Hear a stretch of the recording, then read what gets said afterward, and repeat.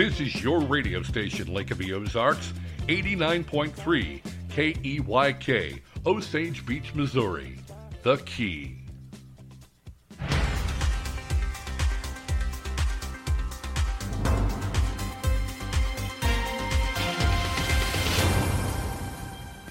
I'm Stacy Johnson, and this is your Lake Expo News Cut for Thursday, September 16th. Take a deeper dive at lakeexpo.com. Lake Ozark police are feeling the love from their community lately. Lake Ozark businessman George Tucker has donated $7,500 to benefit the city's police officers. On Tuesday, the Lake Ozark Board of Aldermen voted to honor Tucker with a resolution expressing their appreciation for his support. His donation comes just 2 weeks after Dennis Reese and Springfield Armory donated new weapons and accessories for every Lake Ozark police officer. Horse and dog shelters in the lake area may be eligible for up to $10,000 in grant money. Through the Community Foundation of the Lake, they've announced a new round of earmark grants just for that purpose. The grant round will open September 26th and close on October 24th. Want more information? Check out the CFL's website. Just go to communityfoundationofthelake.com. It's time for fall ball, and Ballparks National will be welcoming teams from far and wide for the season. This is their first full year in operation. Staff says it was a huge success. The spring and summer seasons brought 8,250 athletes with 1,286 games. Wow. And thanks to the ballpark's all-turf fields, not a single game was rained out. Tournaments have been very popular, and many are already sold out. So teams across the Midwest who want to play this fall can check out ballparksnational.com. Get more Lake of the Ozarks news at lakeexpo.com. Download our free app from the App Store and Google Play. Lakeexpo.com, the lake's trusted news source. Join 89.3 The Key for the BS Nation, featuring Matt Burns and Ike Skelton. Bring in people who are influential in the community and focus mostly on state or local, and that's really what we wanted to do. Ike and Matt will address local and state issues and how they affect the lake area. It's up to the listener to take it in how they want to take it in. It's the BS Nation, Mondays and Saturdays at 10 a.m., 6 p.m., and 2 a.m. on 89.3 The Key.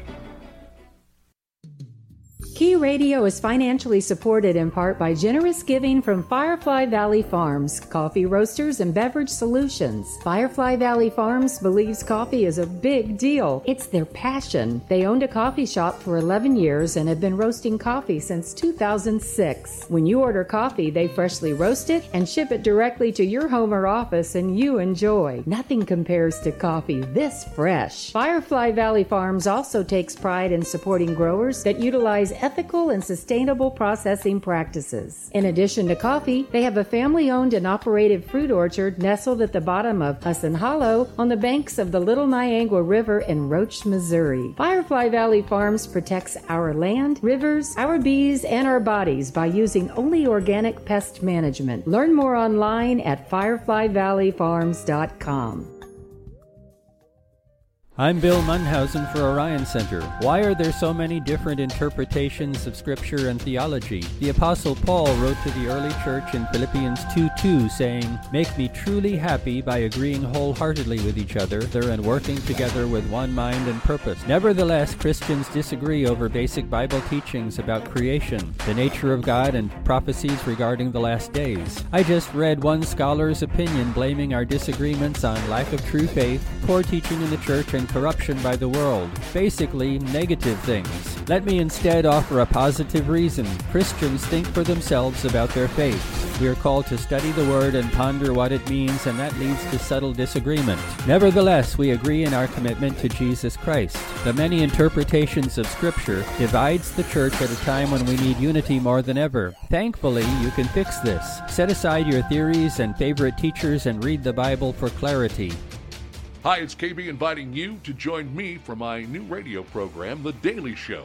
I'll keep you up to date on the latest happenings at the Lake of the Ozarks and talk to the people who are involved in and with our great community. Join me for the live show from 8 a.m. until 10 a.m. Monday through Friday. We'll also rebroadcast the show twice daily at 4 p.m. and again at midnight. It's The Daily Show at keyradio.live and on 89.3 The Key.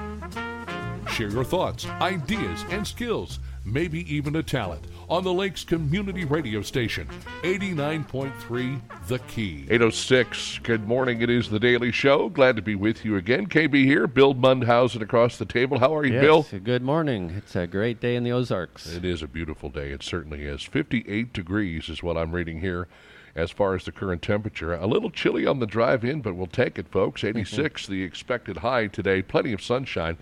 We'll kind of hover around mid to upper 80s for the rest of the week into the weekend. Excuse me. A mostly clear sky today. We'll drop down to 63 for the overnight low. Again, a clear sky, 87 the high tomorrow, 64 the low and clear. 86 the high on Saturday, 86 the high on Sunday, 86 the high on Monday. And then we're going to get into some very nice weather, some very comfortable more like fall weather. We're looking for a high on Tuesday of 79, 73 the high on Wednesday, 77 on Thursday. Back up to 80 on Friday, but still very comfortable through the period. And again, a rain chance next week. Looks like about a 50-50 shot at this point on Tuesday of next week, where we might see a little bit in the way of rain. 58 degrees, and we'll get to a check of sports here shortly with Chris Schneider from Lake TV. I'm interested to know, Bill, what do you use as your gauge for determining winter weather? Are there certain signs that you look for? They say, you look at the persimmons, you look at the woolly worms. Yeah. Do you... I haven't seen too many woolly worms. No, I haven't either. I don't know what that means in terms of winter weather, but... the darker they are, the worse it's supposed to be, something like that. Or do you reference the Farmer's Almanac, the Old Farmer's Almanac, or do you listen to your local meteorologist? When you listen to the local meteorologist, you realize he's got a 50-50 chance of being right. That's right. So I figure, what chance does the Almanac have of looking out 2 months and being right? So I just wait until it comes. My wife tells me I'm crazy to even look at the weather app because it's so often incorrect. Yeah. But we have to do that because everybody wants to know what the weather is. So even if we know it's going to be, even if we know there's a 50% chance of it being wrong, we got to report it anyway. It's expected. You're right. And one of the things as far as weather goes, kind of a weather junkie. I follow it to some degree. And we talk about maybe the 7 to 10 day forecast, and you're talking about being here in the state of Missouri, and you've got elements, and I think maybe that's what makes it unique living in the Midwest, because we get the elements from the west. Right. It can come up from the southwest. Sometimes it'll move in from the east. We're kind of at that spot where it all merges together, right. The southern weather and the northern weather. Absolutely. So it could go either way. And, of course, the big one that affects most of the United States is any time we get an Arctic blast from coming through Canada and into the United States, and how far south is it going to go? Well, I think most of us here in Missouri are prepared for any type of weather. Whether that be, hot and dry, hot and humid, wet, cold, but then, different parts of the United States aren't necessarily as well acclimated as we are to cold and heat, and obviously it affects a lot of things. But I'd just be interested to know, any of you out there on social media, you want to send us a message maybe on Facebook or something, you can send it to my Facebook page. I know Bill's got a Facebook page as well. What you use to gauge the weather. And I have to admit, I often look at that 7 to 10 day forecast you're talking about, because we're all planning events, and we kind of want to know if a week from now it's supposed to be a rainy day or something. Right. So even though we don't trust it, we look at it anyway, and the general trend maybe is safe, maybe kind of, maybe. A lot of action. I think that you're absolutely right. I think most of us, as much as we complain about the weather, we do look at the 7 to 10 day forecast and try to gauge that as best we can, and then prepare accordingly. But I was more interested in what method people use to determine the winter weather. And if it's you guys might have a secret out there that we don't know about. The Farmer's Almanac, the Old Farmer's Almanac. If you use some of the signs around you, I guess maybe we could get Bill Mulder in when he gets back in town to do a history lesson on how to determine what the weather is going to be like, and some signs out there that are maybe tried and true, and some of the methods that people use that don't necessarily fall into that category. 8:11 is our time. Chris Schneider is standing by with a check of sports from Lake TV on The Key.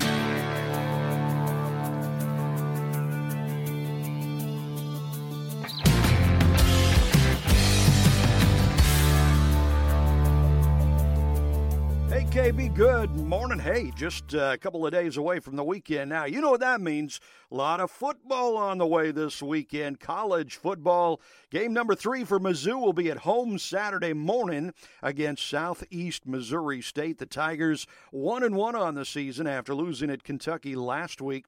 MSU Bears 1-1 as well. They're off this weekend. A lot of action tomorrow night. Of course, we got high school football. Nice battle between 2-1 Osage at home against 2-1 California. You can see the Indians and Pintos on Lake TV tomorrow night. The pregame show at 6:30, kickoff 7 o'clock on Lake TV. Great game for Camden tomorrow night. The Lakers 3-0 at home against 3-0 West Plains. That ought to be quite the game there. Eldon is 2-1, and man, have they found a running back. Bryce Veach scored 6 touchdowns last week in their overtime win over Osage. So Eldon will be at 3-0 Hallsville tomorrow night. 1-2 Versailles will be at 0-3 Southern Boone tomorrow night. Of course, the Chiefs, busy Sunday night. Game 2 of the season will be at Baltimore. That after that amazing comeback win over the Browns last week. And, of course, baseball continues. The Cardinals, they've got today off. They will be at home against the Padres tomorrow. The Royals, they will stay busy today. They finish off a series against the A's. They will be at home against the Mariners tomorrow. So, as always, KB, a ton of sports going on. Back to you. All right, thank you, Chris. And I will tell you that you got a good look at some of these high school football teams around here. The folks at Lake TV go out and they really do a bang-up job of bringing you some great video as well as audio of local high school football. And they do travel around much like I do with my cohorts, and they will, of course, the Lakers at home against West Plains, a big test for the Lakers at home. And I do feel a little bit more comfortable in the friendly confines of Bob Shore Stadium, the JOD. 8:13. You had a couple of stories, a couple of things that you wanted to talk about, and I also wanted to talk about a couple of good news stories. You know, we always have a kind of a tendency to focus a little bit on the downside of things, but we got a lot of good stuff going on. We've got Bike Fest. I've seen the bikers all over the place, and a good idea for folks if you're going to be out tooling around during really any course of the day, any part of the day. Make sure you keep your eyes wide open for the folks that are visiting us on 2 wheels. And then we've got the Hillbilly Fair going on. We had Donna Batliner on yesterday, and maybe we'll bring her back because they've got the Mountain Man Festival that's going to be coming to Lori next weekend. I haven't been to that in a while. Yeah, I don't know if this is the Mountain Man Festival that they used to have below the dam, but it's a Mountain Man Festival nonetheless, and it certainly sounds like a good time. But, Bill, you had a couple of things on your radar this morning. Yeah, I kind of wanted to get away from all the standard kind of politics for a little bit. One of the stories I found was there were some announcements from Apple recently. And a lot of people don't really care about announcements from Apple, but I'm an Apple user mainly by default, because a couple of years ago I decided I wanted a phone that would fit in my pocket. And almost nobody cares about a phone that will fit in their pocket, but because all these phones keep on getting bigger and bigger because people use their phones as computers. But the only thing I could find that was a small phone was the original iPhone SE, which is from like 2015, 2016. And I found those brand new on the internet, and I bought one for myself. So I'm using an iPhone now. But iPhone or Apple just released a brand new big release of iOS called iOS 15. So it's a major release. And, of course, the first thing I wanted to find out is, will my phone still use that new release? And I found that even my tiny little iPhone SE will run the new release of Apple, so I'm in like Flint. I'm okay. But there are some really pretty cool things happening at Apple. probably about 6 months ago, they released their new architecture for iPhone, iPad, and Mac chips. And those chips are kind of taking the industry by storm. They're really fast operating system now. The day I heard that a cell phone has more technology or is more ahead of the game than an Apollo rocket, Yeah. that's when I had to really kind of sit down and soak it all in. That what we have in our hands right here, there's more involved with a cell phone than what they use to put a man on the moon, put a man in space. Yeah, I'm kind of one of those unusual technology guys because I'm kind of a phone minimalist. I decided I just wanted to use the phone as a phone. And I couldn't find a flip phone plan that worked. So I got an iPhone SE. And I got a computer to do stuff that's more sophisticated than that, because that's what computers are for.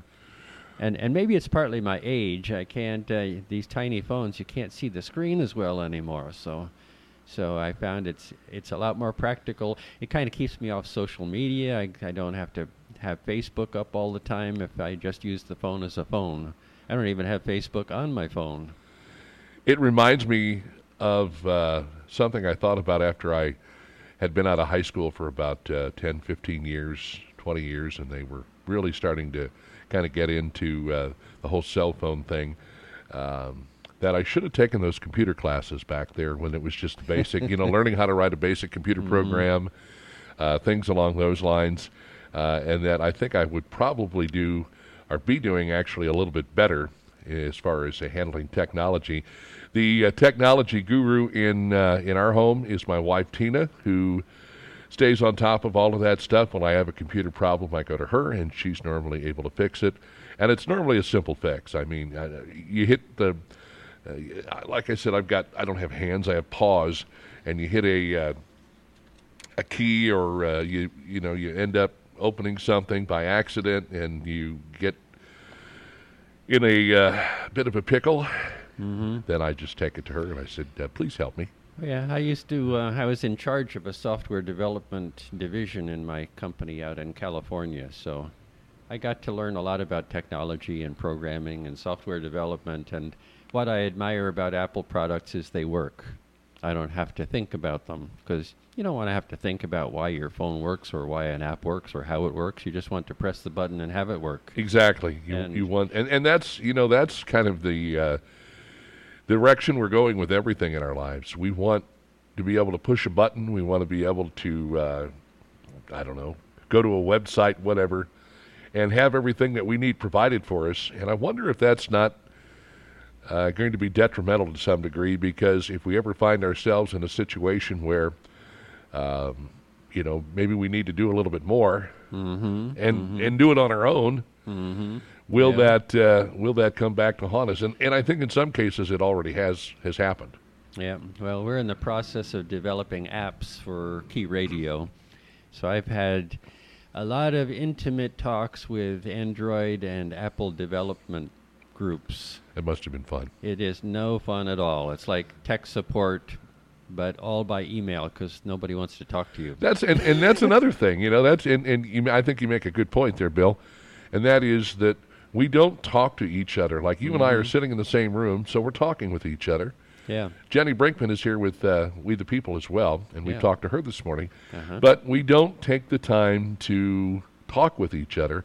It's easier to text. It's easier to email. It's easier to get on social media. Yeah. And we've lost that interaction among ourselves. Yeah, but you know how it is when you text and send emails. Things can be misconstrued or misunderstood. Oh, absolutely. So what I'm finding with Apple Developer and Android is you send them an email, or they send you an email, and you say, gee, I wonder what they mean by that. So then you have to send them an email back.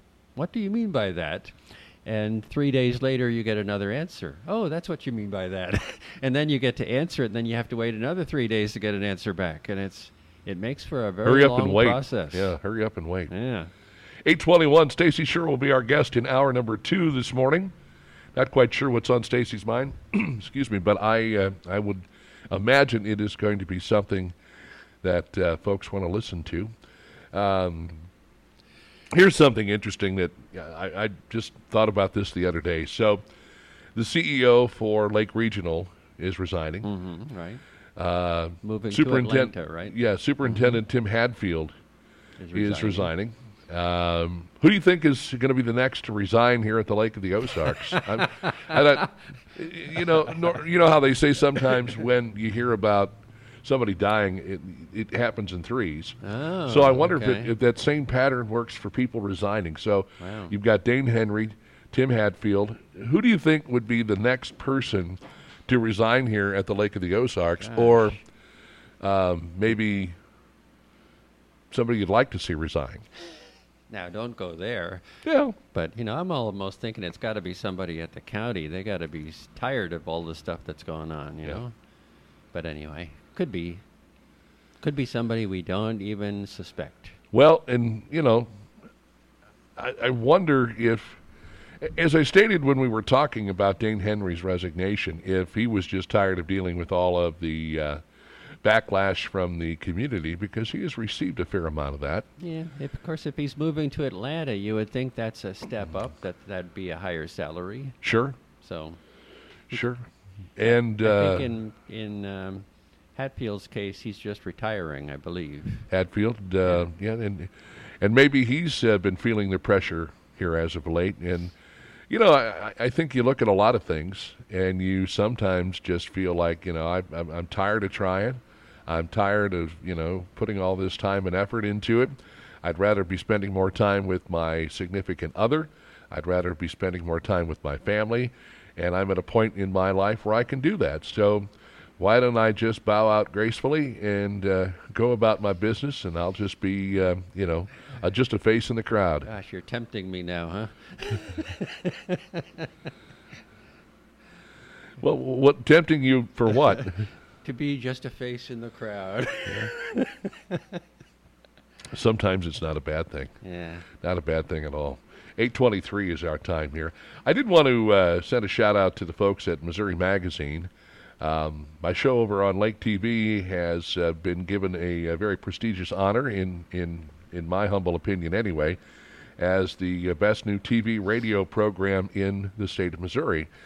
And I was in a category with about 9 other folks out of Jeff City, Springfield, and around the area. And the program What's Burnin' got the nod this year for the best new TV/radio program, courtesy of the folks at Missouri Magazine and their voters, and I appreciate that.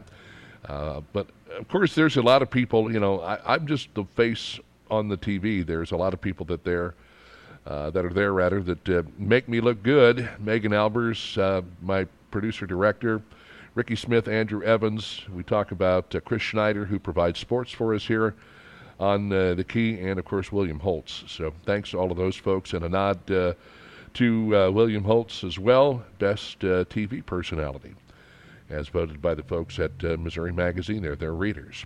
8:24 is our time. Got some more good news that we want to talk about. Some good things that are happening in and around the lake area. But first, I want to remind folks, since Jenny's here, it made me want to make sure to let folks know that Missouri Attorney General Eric Schmidt will be in town next Thursday. As a matter of fact, September 23rd, he will be at the Elks Lodge in Osage Beach, where they are going to be presenting an opportunity to hear from this gentleman. He is running for United States Senate, U.S. Senator, and you're going to get a good opportunity to find out what's on his mind, and, of course, the questions that will be presented to him. The Watchdog Report, issue number 3. They have put together 6 questions that Mr. Schmidt will have an opportunity to answer right there, on the spot. And again, doors open at 5. The event begins at 6:30. First come, first served to fill the hall. And I don't know if the overflow if we can go sit in the bar. Mm-hmm, yeah. But I can imagine it is going to fill up pretty fast, and that you want to get there early and make sure to secure a spot. Well, every election cycle you hear people say, gee, I don't know who to vote for. Mm-hmm. And it's because they don't take the time to evaluate candidates. And the candidates often don't give you the opportunity to evaluate because they just want to say what they think people want to hear. Right. And that's why we the people came up with a set of standard questions. Is we don't want to just get a campaign speech. Mm-hmm. We want to find where they really stand on specific issues. Certainly. So. And also a reminder to listen to The Key the following week, because I'm going to get some. Lake TV is they're going to be there filming the event, and I'm going to try to obtain some audio. So maybe for those of you who can't make the event, or we just want to kind of go back and listen to what was said, I'm going to try to get some audio from the folks at Lake TV. We'll break it down a little bit and play it for you for the first visit of Attorney General Eric Schmidt, who is running for U.S. Senate from the state of Missouri. Yep. And then on Thursday, October the 21st, 2021, St. Louis Attorney Mark McCloskey will be in to... I wish they could have found a different picture of him there. Now, that's okay. I had a request from one of our listeners out in Denver yesterday. Mm-hmm. They'd like to be able to replay The Daily Show. So they're looking forward to a time when maybe there'll be a podcast of The Daily Show so that they can go back in the archives. It is available now. It is available. I have to put a couple of the episodes, go back, and once I get out of here today, I've got to run a couple of errands, and then I'm going to go home and shut myself off from the world. Hey. And update the Anchor website. That is anchor.fm, where you can find the Daily Show podcasts, and also, put together some new promos and things. There's some things that have been going on here, Mm-hmm. and we want to report back to our listeners, our very faithful listenership here. Now that you're an award-winning personality on the radio and TV, people have expectations. I guess. But seriously, they do enjoy your program, and they want to be able to go back and listen when they miss it. Well, I would love to do that for you, and of course you can listen online. We'll rebroadcast it at 4 o'clock, and then again at midnight, and then come at you with a new program every Monday through Friday from 8 until 10, which we love doing. I'm enjoying having the opportunity. It's nice not to have to fiddle around with so much, Yeah. It's all pretty much cut and dry and very simple and right in front of us here. Mm-hmm. I think we've got that phone thing worked out, and we might have a little fun with that tomorrow. Maybe we'll try to take a call or two for Bob Lynch. Right. Okay. And we figured out that Bill's phone works better than mine because that's just the way it goes. Because I have an older phone that has a dedicated port for that purpose. That's right. I have this. So sometimes you're better off with old tech. If it ain't broke, don't fix it. Yeah. And you mentioned flip phones, and I've come across friends of mine. My buddy Skip has a flip phone. Mm-hmm. And I'm like, well, when are you going to get rid of that and, get into the 21st century? Yeah. And he's like, I'm going to keep it as long as it works. Yeah, when I investigated flip phones, there's a strange phenomenon because a lot of carriers don't support them. Uh-huh. And so the few carriers I found that supported flip phones, the monthly plan was twice as much as what I'm spending. And so they're just trying to get you to Yeah, so I give might it as up. well use my little iPhone for a while, right? Till it dies. I had a flip phone, and then I graduated, but I had an alarm set on the flip phone to go off. It was every Sunday at about 9:15. And so when we moved, I just kind of threw, I have a junk drawer where I throw all my, wallet, keys, whatever, all the stuff goes in there so I can hopefully find it. And so I had a box and packed all the stuff up, and we moved. And when we moved into the new house, I just unloaded everything from the box into a new junk drawer.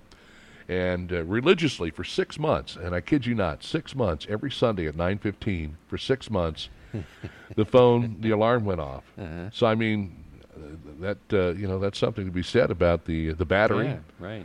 And I'm sure it's around the house somewhere. Yeah. I don't know if it would work anymore or not. As long as you don't use it, I guess that battery lasts a while. 8:30 is our time. We're ready for some information this morning from Stacy Johnson. Susie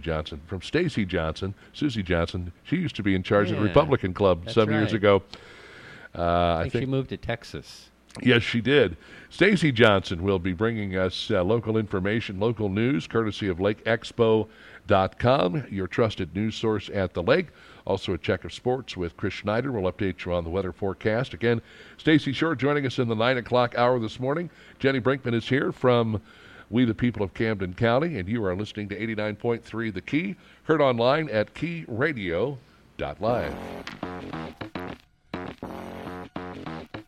The Lake of the Ozarks community radio station. You're listening to 89.3 The Key.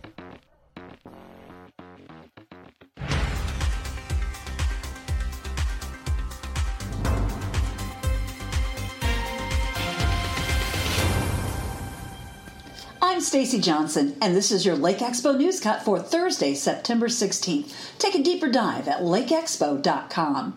Lake Ozark police are feeling the love from their community lately. Lake Ozark businessman George Tucker has donated $7,500 to benefit the city's police officers. On Tuesday, the Lake Ozark Board of Aldermen voted to honor Tucker with a resolution expressing their appreciation for his support. His donation comes just 2 weeks after Dennis Reese and Springfield Armory donated new weapons and accessories for every Lake Ozark police officer. Horse and dog shelters in the lake area may be eligible for up to $10,000 in grant money. Through the Community Foundation of the Lake, they've announced a new round of earmark grants just for that purpose. The grant round will open September 26th and close on October 24th. Want more information? Check out the CFL's website. Just go to communityfoundationofthelake.com. It's time for fall ball, and Ballparks National will be welcoming teams from far and wide for the season. This is their first full year in operation. Staff says it was a huge success. The spring and summer seasons brought 8,250 athletes with 1,286 games. Wow. And thanks to the Ballpark's all-turf fields, not a single game was rained out.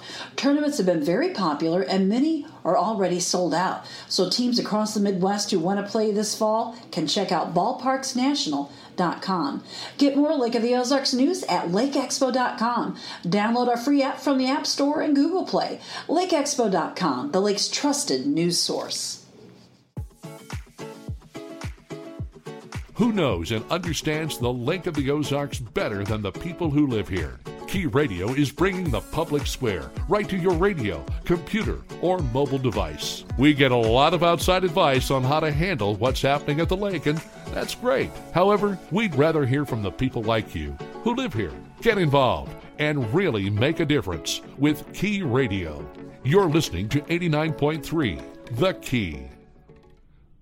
The Serving Table provides free meals at Key Gathering Place, Wednesdays 2 p.m. to 6 p.m. and Thursdays 5 p.m. to 8 p.m. It's the continuing mission of Jacob and Carly Lamb to serve people in need. But this is not just about free food. Jesus said, "Man shall not live by bread alone, but by every word that comes from the mouth of God." Spiritual food is as great a need as the meals Jacob prepares, and we need volunteers to join in so the Serving Table can open every day. Learn more at keygatheringplace.com or search Facebook for the Serving Table. Key Radio is the newest and most exciting radio format at the lake.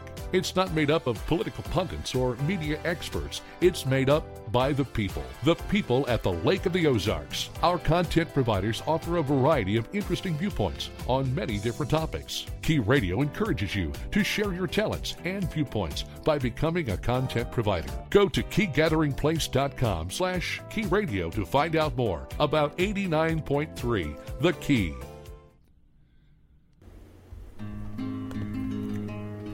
Who supports Key Radio financially? I do. This is Bill Munhausen speaking on behalf of the Key Ozarks podcast and Key Gathering Place in Camdenton. When I began podcasting 2 years ago with a few friends, we wanted a radio show, but it didn't work out. Key Radio gives us an opportunity to share our message, so I am happy to support the Key with a monthly underwriting donation. Key Gathering Place is our community center at Lake of the Ozarks for events and gatherings. The Key Ozarks radio program presents Christian activists seeking the truth of things rather than ideology, employing an eclectic mix of biblical thought and political philosophy, much like the founders of the nation did at the last revolution. Please consider supporting the Key with your monthly donation.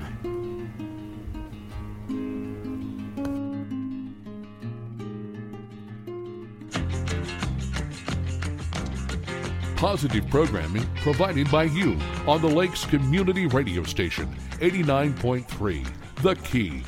It is 8:36. Welcome back to The Daily Show, broadcasting live from the Key Gathering Place, South Business 5 in Camden. And come by and see us. Coming up on the program here a little bit later on this morning, we'll talk it over with Stacy Shore. And Susie Pollock is going to join us on Monday. Susie, of course, the representative, and portions of her area do fall into and around Camden and Laclede counties. So we're going to talk with Susie. Interested to get her thoughts on this upcoming legislative session. I know it is September and the legislative session does not begin until January, but I'm sure she's probably already posturing and positioning to get in there and keep doing the great work that she is doing. Also wanted to get her thoughts on a couple of different things. We had talked about another representative, Lisa Thomas, who is out conducting town halls, or has been. I don't know if she still is or not, but she has had some town halls regarding boating legislation. And if we need to add any more laws to the books as far as trying to maybe tame the situation down around the Lake of the Ozarks. I wanted to get Susie's take on that. I also wanted to get Susie's take on COVID, because she had said, well, maybe we'll have some COVID-19 town halls. And so we will talk to Susie Pollock in the 9 o'clock hour coming up on Monday. Now, on Thursday, we're going to talk to your daughter. Yeah, that is coming up, isn't it? She's one of our content providers with the Artichoke Heart, and we'll talk with her on the 24th. We're going to bring Heather Link back in with the Rotary Club, as on the 25th it will be Punkin' Junkin' time out at Punkin' Junkin' Palooza yet again out there at Ozarks Amphitheater, and they're going to have a talent show on Saturday evening. And they just kind of wanted to make sure everybody knows about all the particulars. I think we'll even try to bring, like I said earlier, Donna Batliner back to talk about this Mountain Man Festival that's going on. This is a great time of year for the Lake of the Ozarks because it is festival time. You've got Turkey Festival, you've got Apple Festival, you've got, what else you got going on? We got the great weather for people to be outdoors doing these things. This is just festival time, folks. And we're starting to really see more of this great weather kind of work its way into what's going on here. Today we'll hit a high of 86, plenty of sunshine, clear and 63 tonight. Back up to 87 for the high tomorrow, a low of 63. 86 on Saturday, 86 on Sunday with a mix of clouds and sun.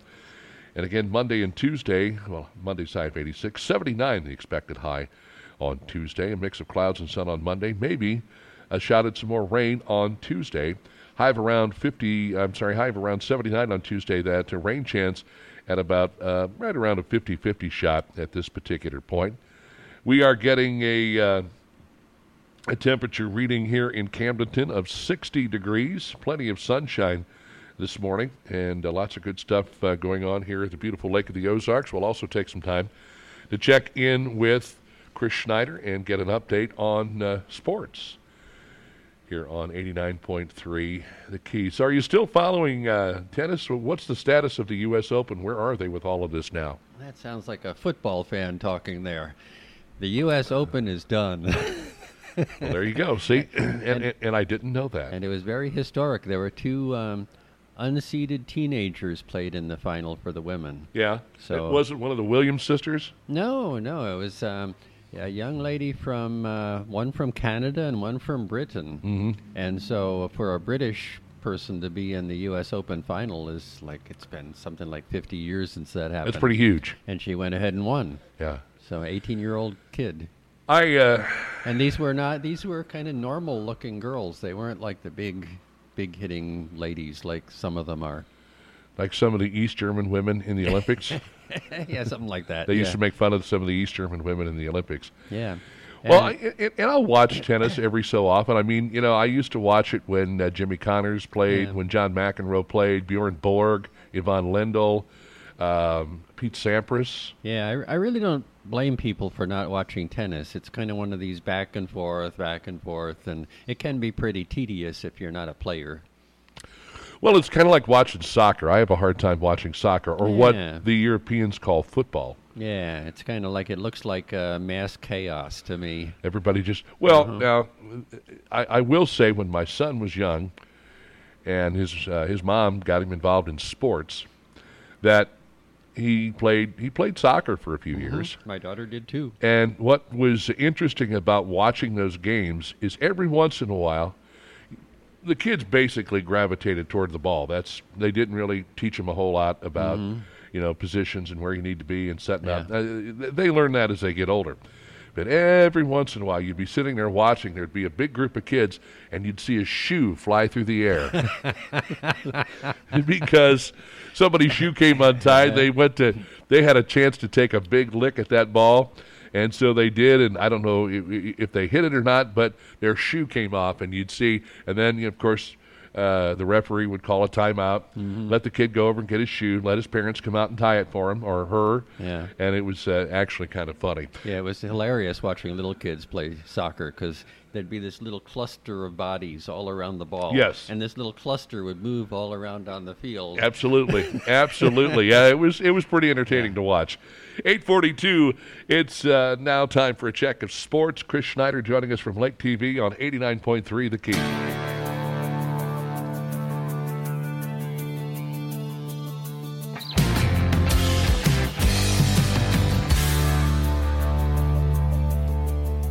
KB, good morning. Hey, just a couple of days away from the weekend now. You know what that means. A lot of football on the way this weekend. College football. Game number 3 for Mizzou will be at home Saturday morning against Southeast Missouri State. The Tigers 1-1 on the season after losing at Kentucky last week. MSU Bears 1-1 as well. They're off this weekend. A lot of action tomorrow night. Of course, we got high school football. Nice battle between 2-1 Osage at home against 2-1 California. You can see the Indians and Pintos on Lake TV tomorrow night. The pregame show at 6:30, kickoff 7 o'clock on Lake TV.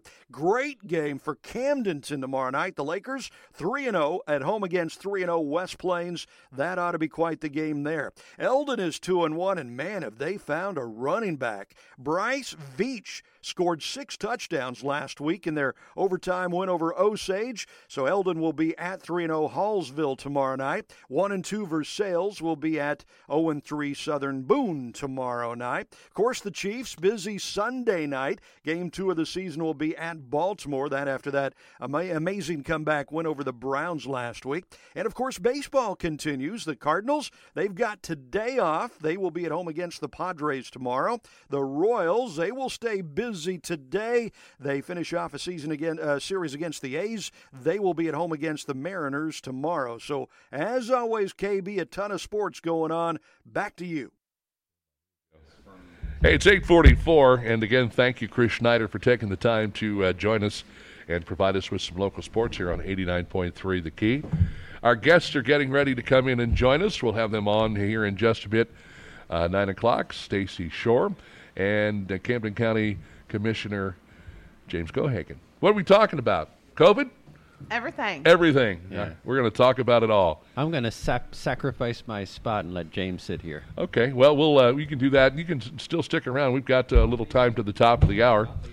I wanted to tell you about some good news, some good things that are going on in our community, and I don't know whether or not a lot of people know about this sort of thing. But I mean, they're going to come on at 9 o'clock, Bill. If you want, you want to hang out for a little bit. Recently, the city of Lake Ozark, in particular, the Lake Ozark Police Department, were the recipients of some firearms. They have 17 officers, 14 full-time, and 3 on reserve. And so from Springfield Armory, Dennis Reese and Springfield Armory, they donated new weapons and accessories for every LOPD officer, including reserves, as I mentioned. And they set them up with some nice 9mm. They've got some good scopes on there. They've got the holsters. They've got the ammunition, which is the hard thing to come by. Yeah. Ammunition is very hard to come by these days, depending on what it is you're looking for, especially 9mm. So anytime I see a box of 9mm, if it's what I'm looking for, I snag it up. One of the other things that they did was equip the city with a couple of nice rifles. They didn't give them to the city, but they sold them to the city for a very nice price. So that being said, the LOPD is now well equipped as far as firearms, and they're also bringing in some educators to teach them how to use them properly and give them, I guess, a little bit of a lesson on these new weapons that they're going to have. However, recently, George Tucker of Tucker Shuckers, within the last couple of days, has donated some money to the LOPD to the tune of $7,500. Okay. And nice. That is going to be, I guess, that goes into the benevolent fund. That is not something that goes into the city budget there, and is for use for the officers when they determine how they'd like to spend that money. Because, as is the case, and I think most of us know this here at the Lake of the Ozarks,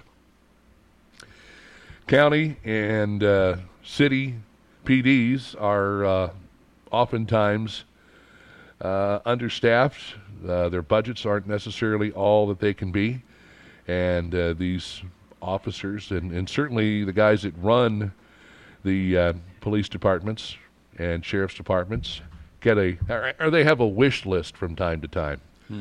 And they would definitely like to have various things, but they just don't have the money in the budget. And I think that's true with a lot of the various city police departments. But George Tucker from Tucker Shuckers and the Neon Taco, the Malted Monkey, and Paradise Restaurants, he made a very nice donation of $7,500. And so that was much needed. I had a chance to talk to Chief Launderville yesterday. I interviewed him for my TV show, What's Burning, over on Lake TV, and he was very appreciative, and he knows that there are, and I say this in a day and age when police departments are being told that they're going to be losing funding, and maybe people think that the police departments don't have a lot of support from the people that live in the cities and towns and counties and places like that. There are, I think, a lot more people that do support law enforcement than don't. And I think, the main thing with that is I don't think people understand, quite frankly, the fact that these are mothers and fathers and husbands and wives and brothers and sisters. And you don't necessarily take the family into account. And certainly one of the great organizations we have in the lake area, not too far from where we are right here, is Concerns of Police Survivors, COPS. Right. And their job is to step in when a member of law enforcement is killed in the line of duty and help out the family and offer them counseling. They have camps for the kids, for the adults, and they do a wonderful job of stepping in and helping out and just letting the family know that, because their mother or father or husband or wife or son or daughter was killed in the line of duty, that they're not going to be forgotten and swept under the rug. And that's the big concern there, that after there is a loss, that, people will be around for maybe a month, 2 months, maybe as many as 6 months. But then eventually, these people start to kind of fade off into the shadows. And that's where COP steps in and tries to do a good job of picking up the pieces and giving these people some hope and making sure that they're not forgotten as they go on. But Tucker Shuckers making or George Tucker rather, making the nice $7,500 donation to the LOPD. And I guess business owners over on the Strip realize that having adequate police is an important thing. It can't, and that's one of the things that I talked to Chief Launderville about. I said, the Lake of the Ozarks has been such an incredible place over the last year and a half, and people have really seen what this area is all about, so much so that they're buying up real estate left and right, and they're moving here. And I said, what type of stress and strain does that add to your department, especially in terms of having enough officers on duty? Yeah. They are going to be taxed to the max from now until Sunday with Bike Fest going on, as is the case with a lot of other law enforcement agencies around the Lake of the Ozarks. Yeah, I think government around the lake has to recalibrate that. Public safety is one of their most important roles, and it's going to become more of an important role as more and more people move here. And as this area becomes more popular, I mean, my goodness, we were put on the map so often last year, when they were trying to, and I think, we've dealt with this as a tourist destination, a tourist location. When something happens that could be considered negative, and then you've got all of these media outlets trying to put an even bigger negative spin on it, like when we were talking about E. coli and, the impaired waterways, and, trying to maybe take the wind out of our sail. It seems like the resiliency of the people in this area always seems to win out over what you hear on the media, because we've had various people that have been interviewed locally, statewide, on the national level, and they've always come through with shining colors, as far as I'm concerned, and have really done a great job of trying to take any negativity that's thrown at us and turn it into something positive. Right, yeah. People don't realize what a special place this is. Some people do, but they need to realize that more. My wife and I, we just got done selling a place we had in another state, to remain nameless. Right. And part of the reason we sold there is that during COVID, everything was shut down. I mean, there was nothing you could do there, so there was no point in keeping the property. And we have this amazing freedom here. People criticize it because we are not doing some of the things that maybe the outside governing authorities think we ought to. Right. But the great story about the lake is, even though we have this freedom, we don't have any extraordinary health concerns here either. So it goes against the whole narrative of shutting things down for public safety. Well, and that, continues to be the case here, where we're not seeing the kinds of numbers that we were seeing before as far as COVID. The numbers are going down. And right. I think it's necessary for us to realize and understand that we've got some great leadership here, and we've got people who know how to handle things, and we don't need government mandates from Washington, D.C., or anywhere else for that matter, trying to get us to be little sheeple, I guess, if you want to call them that. That we follow along with somebody who in my opinion, is getting a lot of bad information. Yeah, I was listening to what's left of the Rush Limbaugh show on KRMS yesterday, and they had a hilarious piece of all of these Anthony Fauci quotes about mask wearing, and all of his quotes about, well, it doesn't work, it doesn't help to wear a mask, and then, but you have to wear a mask. Even if you're vaccinated, you wear a mask, but it doesn't help to wear a mask. And from all these different times when he contradicted himself, because these people, as much as they're trying, they really don't have an answer. They don't. They don't. But they feel compelled to say something. Well, they feel compelled to say something. They feel even more compelled to do something. And in doing something, they've just really led people down a path that has I think, caused more problems than solved. Everybody argues about their proposed solutions, when in fact we know objectively, rationally, that their proposed solutions don't work. Well, and living in a country where we value liberty, where we value freedom, some of us do, not everybody, where we value liberty and where we value freedom, why not leave it up to the people to make the decisions? Why not leave it up to the people that, if you want to wear a mask, you know what? Go ahead, wear a mask. There's absolutely nothing wrong with that. Yeah. If you want to get vaccinated and you feel comfortable doing that, then go for it. But if there are people out there that don't want to comply, there are people who don't want to wear a mask, they don't want to get vaccinated, they have their own feelings and beliefs, and it doesn't go along with yours, then, let those people do what they want to do, how they want to do it. I think that's the most important thing that we can possibly do. And I was talking to Ike Skelton about this, my body, my choice.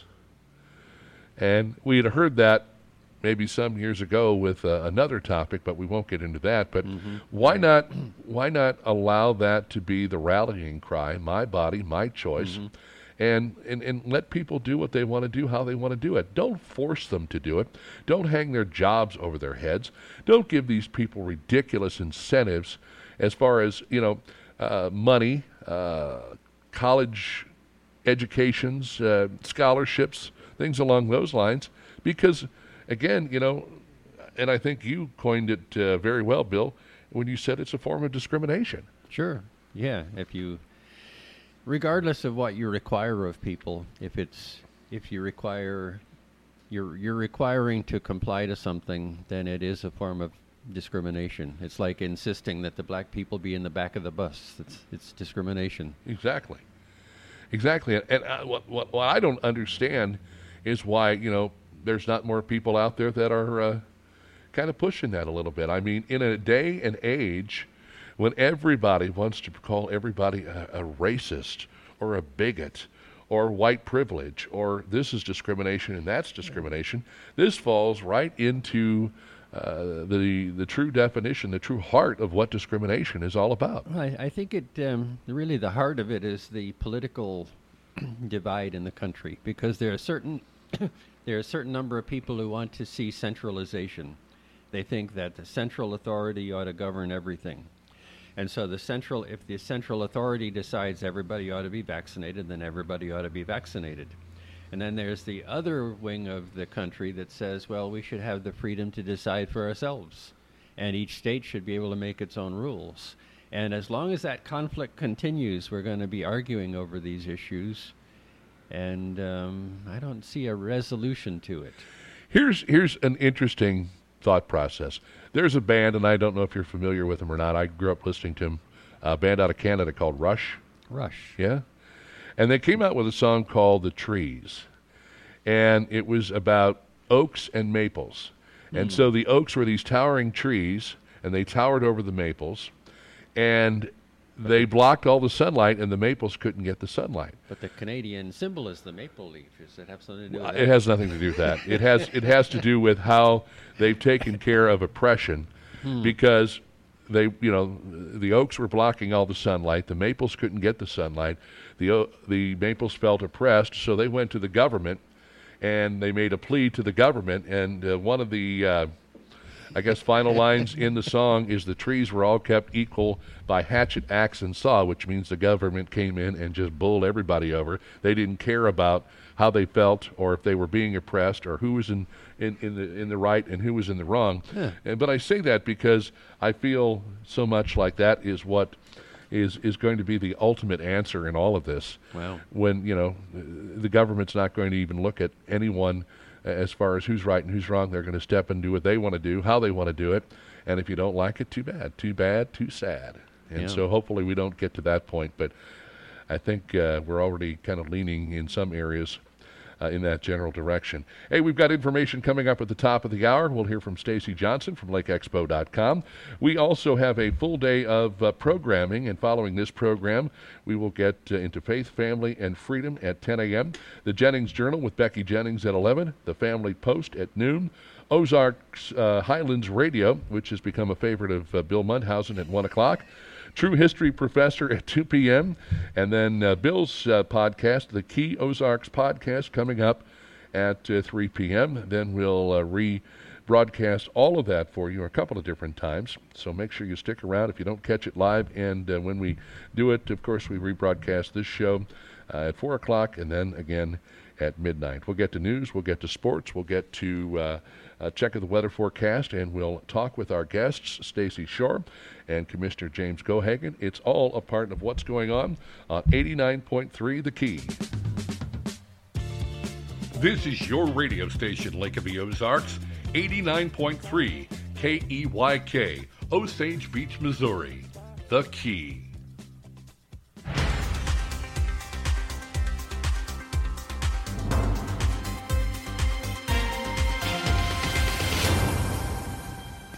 I'm Stacy Johnson, and this is your Lake Expo News Cut for Thursday, September 16th. Take a deeper dive at LakeExpo.com. Lake Ozark Police are feeling the love from their community lately. Lake Ozark businessman George Tucker has donated $7,500 to benefit the city's police officers. On Tuesday, the Lake Ozark Board of Aldermen voted to honor Tucker with a resolution expressing their appreciation for his support. His donation comes just 2 weeks after Dennis Reese and Springfield Armory donated new weapons and accessories for every Lake Ozark police officer. Horse and dog shelters in the lake area may be eligible for up to $10,000 in grant money. Through the Community Foundation of the Lake, they've announced a new round of earmark grants just for that purpose. The grant round will open September 26th and close on October 24th. Want more information? Check out the CFL's website. Just go to communityfoundationofthelake.com. It's time for fall ball, and Ballparks National will be welcoming teams from far and wide for the season. This is their first full year in operation. Staff says it was a huge success. The spring and summer seasons brought 8,250 athletes with 1,286 games. Wow. And thanks to the ballpark's all-turf fields, not a single game was rained out. Tournaments have been very popular, and many are already sold out. So teams across the Midwest who want to play this fall can check out ballparksnational.com. Get more Lake of the Ozarks news at lakeexpo.com. Download our free app from the App Store and Google Play. lakeexpo.com, the lake's trusted news source. Join 89.3 The Key for the BS Nation, featuring Matt Burns and Ike Skelton. Bring in people who are influential in the community and focus mostly on state or local, and that's really what we wanted to do. Ike and Matt will address local and state issues and how they affect the lake area. It's up to the listener to take it in how they want to take it in. It's the BS Nation, Mondays and Saturdays at 10 a.m., 6 p.m., and 2 a.m. on 89.3 The Key. Key Radio is financially supported in part by generous giving from Firefly Valley Farms, coffee roasters and beverage solutions. Firefly Valley Farms believes coffee is a big deal. It's their passion. They owned a coffee shop for 11 years and have been roasting coffee since 2006. When you order coffee, they freshly roast it and ship it directly to your home or office, and you enjoy. Nothing compares to coffee this fresh. Firefly Valley Farms also takes pride in supporting growers that utilize ethical and sustainable processing practices. In addition to coffee, they have a family-owned and operated fruit orchard nestled at the bottom of Hudson Hollow on the banks of the Little Niagara River in Roach, Missouri. Firefly Valley Farms protects our land, rivers, our bees, and our bodies by using only organic pest management. Learn more online at fireflyvalleyfarms.com. I'm Bill Munhausen for Orion Center. Why are there so many different interpretations of Scripture and theology? The Apostle Paul wrote to the early church in Philippians 2:2, saying, "Make me truly happy by agreeing wholeheartedly with each other and working together with one mind and purpose." Nevertheless, Christians disagree over basic Bible teachings about creation, the nature of God, and prophecies regarding the last days. I just read one scholar's opinion blaming our disagreements on lack of true faith, poor teaching in the church, and corruption by the world. Basically, negative things. Let me instead offer a positive reason. Christians think for themselves about their faith. We are called to study the Word and ponder what it means, and that leads to subtle disagreement. Nevertheless, we agree in our commitment to Jesus Christ. The many interpretations of Scripture divides the church at a time when we need unity more than ever. Thankfully, you can fix this. Set aside your theories and favorite teachers and read the Bible for clarity. Hi, it's KB inviting you to join me for my new radio program, The Daily Show.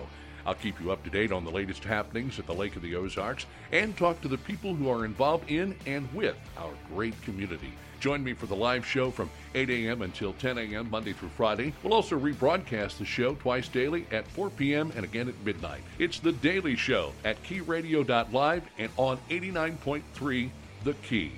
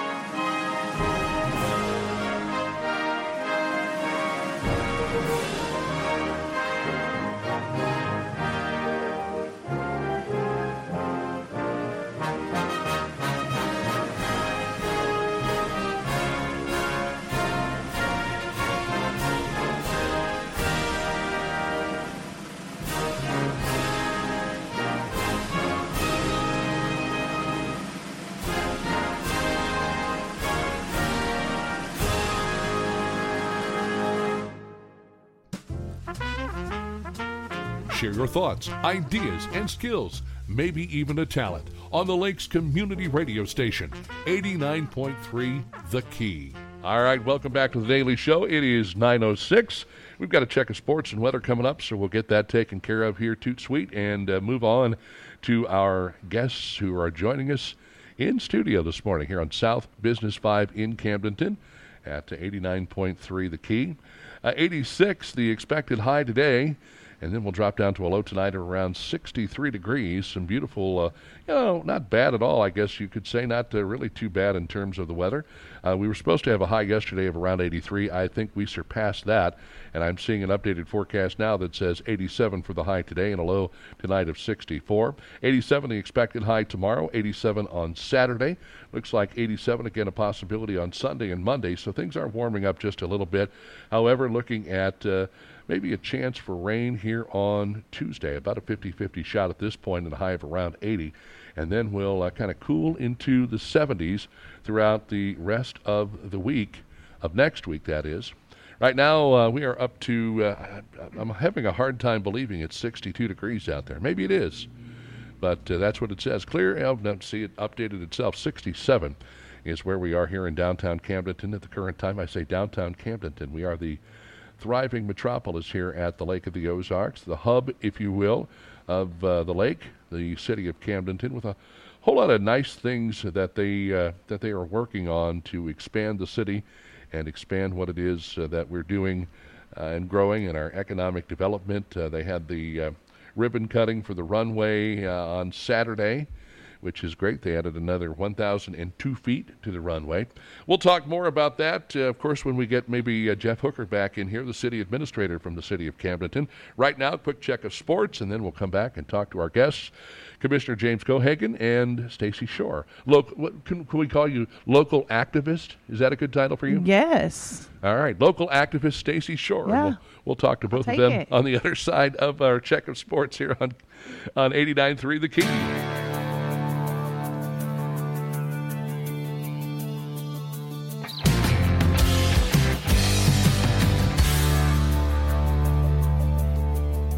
KB, good morning. Hey, just a couple of days away from the weekend now. You know what that means. A lot of football on the way this weekend. College football. Game number 3 for Mizzou will be at home Saturday morning against Southeast Missouri State. The Tigers 1-1 on the season after losing at Kentucky last week.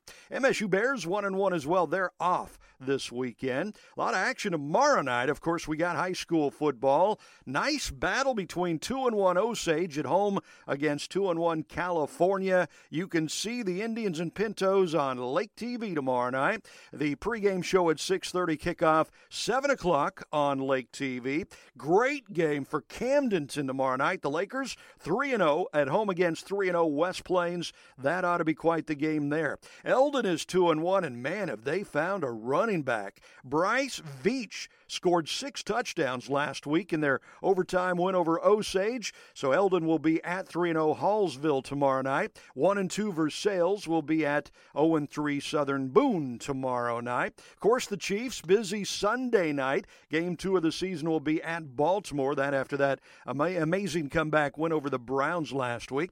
And, of course, baseball continues. The Cardinals, they've got today off. They will be at home against the Padres tomorrow. The Royals, they will stay busy today. They finish off a series against the A's. They will be at home against the Mariners tomorrow. So, as always, KB, a ton of sports going on. Back to you. All right, thank you, Chris Schneider. We appreciate it. 9:10. It is the Daily Show on 89.3 The Key. Heard on the interweb, keyradio.live. So we've got, the next 50 minutes or so to talk a little bit about some of the issues going on in Camden County. I guess in particular we're going to talk a little bit about this vaccination mandate that came down from the President of the United States. We say it came down from the President of the United States, but I'd be willing to bet it came down from somebody else, and he just was there as the figurehead to mention it. Stacy Shore is joining us this morning, a local activist, as we've just kind of given her that title. She likes that, so we'll go with that. And Camden County Commissioner James Gohagen. Good morning to both of you. Good morning. Former activist. Former activist. Greetings, KB. Good to see you guys. And we've been kind of chopping at the bit to get James in here to talk about some things going on. So what about this vaccination mandate? And again, Bill and I were talking about this last hour as far as, we're all grown-ups here. We're all big boys and girls, and I think, they don't have any problem. The government doesn't have any problem letting us decide where we want to work and what we want to do, and if we want to go to dinner with our families or go out to a park or something like that. But when it comes to vaccinations, it's a whole nother ball game. Well, I think that what I would look at, and we talked about this when the whole COVID thing emerged. I've said this from the beginning. It's not really about the vaccine. It's about the contact tracing that comes with the vaccine. Right. Because how do you monitor people's movement, where they go? I mean, if they can walk into a restaurant, if they can go into the grocery store, whether they can work, it's all through contact tracing. So in my opinion, the vaccine is a way to contact trace. And I think that's always been a huge concern. And if you're watching Australia and you're watching other countries, which they try to censor, so we can't see, but if you're actually watching what's happening in other countries and all of the riots that are going on, it's tied to the contact tracing. And so I think that what James and I have talked about is that, when the mandate came down from Biden in the form of an executive order, first of all, he's not a king. So let's get that out of the way. Mm-hmm. I mean, we're a representative government with checks and balances, and we can't forget that. He does not have the authority nor the power to just send out an edict for all of the peasants, and we have to do what he says. So I think that it was incredibly prophetic back in January earlier this year. Was it this? Yeah, this year, that Commissioner Gohagen had the foresight with some other amazing people to come up with something called Constitutional Camden County. And so our conversation has been, I'm just with Commissioner Gohagen, why could you see that there was a need? What was the original intent? So I think if you could go into that, I just think you deserve so much credit for being able to see potentially what was coming, to bringing it to the forefront when at the time this seems super far-fetched. And I just think you should talk about that. It was viewed as pretty radical at the time. Now, it wasn't just me. It was Bill here had helped me write up quite a bit of the verbiage. That got punted around a few times. And, I found out very early on, politics there's a lot of compromise, which really with this vaccine mandate, I don't see a lot of compromise. It's, you can have a private business and run it how you want unless you do exactly what we say is what this appears to be like. Sorry, KB. It's okay, buddy. So, there's a lot of questions to this vaccine mandate. Is it going to be a requirement for unemployment? Because that doesn't seem to be fair to require working class people to get a vaccine. And not the people that are, essentially that's crazy. Taking government benefits. Let's take that in. That is crazy. Well, and my question is, have we ever been in a position like this before? Because there have been various things, various outbreaks. There was Ebola for a while, and then swine flu, and some other. There was SARS, and all of these other things. And did we react to it? The way that it's being reacted or the way it's being treated and handled now. And the reason I say that is because it sounds to me like they've really found something that they could use to control people on all different levels. Whatever way they want you to go, you're going down the COVID road. We want people to, we want to be able to keep an eye on people, so we get into contact tracing. We want people to stay home, so we mandate this and we mandate that, and mask wearing and everything along those lines. And I guess I didn't really come to appreciate what we do here in Camden County until I got a chance to go down to Taney County back in March. And I understood those people were saying it's the law. You have to wear a mask in this restaurant. Well, no, it's not a law. And if you want to press it, they'll call the cops. And basically the cops will say, well, it's a private business or whatever. They'll consider it trespassing and tell you to get out. And that's fine. You just don't ever go back there and support that business anymore. But the point is with all of this is the whole issue of we want you to wear a mask. So we're going to make you jump through all these little hoops. However, when it comes right down to it, it's not the mask, because people, their nose is hanging over the mask. They pull the mask down to talk. They wear a mask that doesn't go over their face all the way. They take it off to eat and do other things. So is the mask really as important as people say it is, or is it just another mechanism for the government to try and make us do what they want us to do? I think it's all about control. Exactly. And so I think, I first of all think it's about fear. So, I mean, as anyone knows, if the government can make you fearful and afraid, then they can then come in and control you. And so I think what Camden County and so many amazing activists or informed taxpayers and residents, Bill Mudhausen, who's right here with us, have done is they've come to the table and they've said, ultimately, we want to be free. And until, like you said, KB, you step outside of this little almost utopia that's been created by saying we're going to take our chances, be adults, we're going to make informed decisions, and we're going to live with those decisions. And that's what it means to be an American. But when you step out of this, like you said, you can get arrested for not having on a mask because local elected officials are signing into ordinances. They're using their power to bring in what they call laws to really restrict the movement and the activity of the people in their district. And you guys didn't do that, no. James. I mean, and that's where I go back into, like, what was the intent? Again, seems so relevant now that Biden has signed this executive order.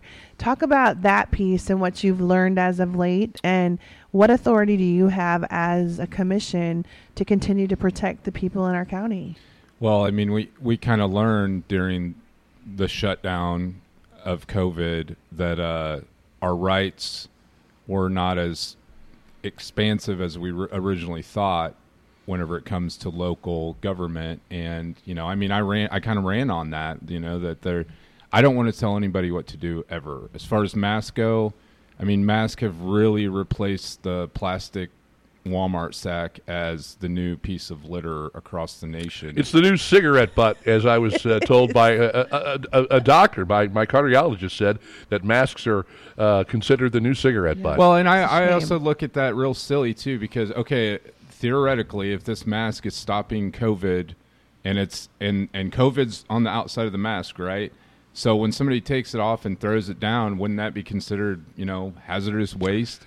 And I ask our governor that very same question as far as the disposal of the mask. Number one, do you wear it properly? And do you wear it, like if you have to wear it at work, you got to keep it over your face. If you want to go outside and have a smoke or, have a drink or a bite to eat, you're obviously going to have to take it off. But wearing it properly the rest of the time. And then, as I said, the disposal. And I asked the governor, I said, shouldn't this be considered to some degree hazardous waste? And you should have a separate container with the little biohazard sign on it where you're throwing those masks away. Absolutely. I agree with that 100%. Those are conversations no one's having. No. Because at the end of the day, it's sensible. What's this really about? Right, control. And again, going back to constitutional Camden County, as a first-class county, you have the right to protect us. I mean, am I right on that? I mean, how do you keep out the federal government? Same thing with the Second Amendment. We were the first one to get that passed. And then the constitutional Camden County kind of got swept under the rug because, everybody loves guns. So that, that went all the way across the state. And then as far as the constitutional Camden County, it was just kind of like a reassertion of our rights. And what does that say? I mean, can you give us just some bullet points? Yeah, there's a few things. All businesses, places of worship, are considered essential. Right. It's very common sense stuff. Because let's go back. In the beginning, the commission, before you got there, they did shut us down for a time being. Correct. Yeah, I definitely used that during my election. And so they determined who was essential, who was non-essential. Correct. And so the precipice for this constitutional Camden County was based on the fact that why is it fair that Walmart stays open, right, but like all the mom and pop shut down? Well, in churches too, I knew Absolutely. A lot of people in the church community that were like, why is your soul, your mortal soul, not considered essential? It's your fan club. That's my work. It's your fan club. So, we went through a lot of that, and we were trying to, me and Bill had talked about it at length, we were trying to get something that covered everything, which, like I said, the original one we had was probably considered pretty extreme, but now it's not. Right. Now it's not That's extreme. right. So, there's a few things in it that I would like to change personally.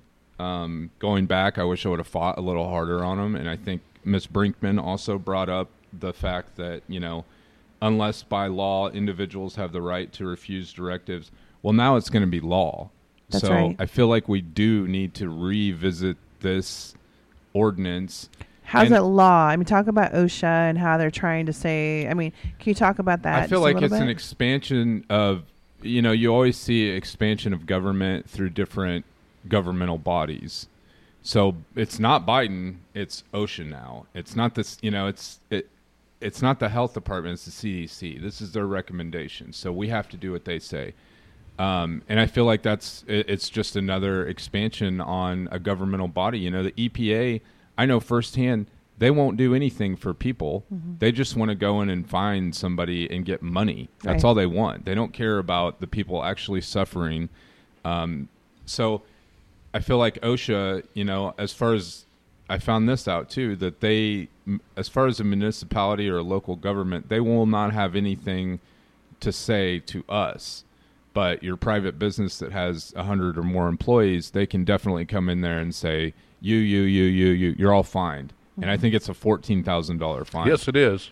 So does the county have any ability? Personally, I would like to just counter that with a $15,000 fine. If you go ahead and make this, if you own a business in here and you're going to make people put something into their body that they do not want, to me, that's assault. Absolutely. That's a crime. Absolutely. So I would like to put a $15,000 fine for anybody I think that decides that's where that's the way to go. We have to retaliate in a way that if the czar Joe Biden is going to put out ridiculous executive orders that should not carry any weight of the law, as far as that, test it. The other part of it was that a lot of us noticed, and Bill can talk about this also in a minute, but that the intent and what was originally presented looked one way, but when it was brought back, it had this just simple few words in it that said, unless required by law, which really undermined the whole intent, the whole promise of constitutional Camden County. When that language was added, which that was not added by you, am I right? No. That changed the very structure of what the intent was. Now, are we talking about when you had your original meeting, have you gone back and changed some things since that original meeting? It was, no, not me. It was... Not you personally, I'm just saying. It was somewhat similar to the Second Amendment ordinance where, we had a first draft, basically, and honestly, mine was pretty timid compared to the second draft, which I put forth and it was accepted, so I was very happy with that. On the constitutional Camden County, it was I said there is a lot of compromise in government, and I'm one of three, so to get something on the books, pass it as it was, like I said, Ms. Brinkman and Bill both had objected to that very language, and looking back, I wish I could change the way I reacted to that, but... It was your first month in office, first of all. It was a very stressful time for me, and I was trying to figure out what that looks like to be a commissioner. There's no book, and I'm very thankful for some of the other elected officials that kind of took me under their wing, showed me a lot of things I didn't know. I've been learning from them, so I really do appreciate that, but... It was a compromise, and now I think, looking back, it was kind of something we need to go back and revisit, for sure. And that's what I think, honestly, a lot of us would ask, and that's where we'll come to you. We need to amend constitutional Camden County formally now that we've been assaulted, and that's how I feel, by the president through an executive order, because what we've watched is that everyone points to the health department. Well, the health department says so. Well, the health department then points to the CDC. Well, the CDC just got struck down by the Supreme Court as having no authority to make laws.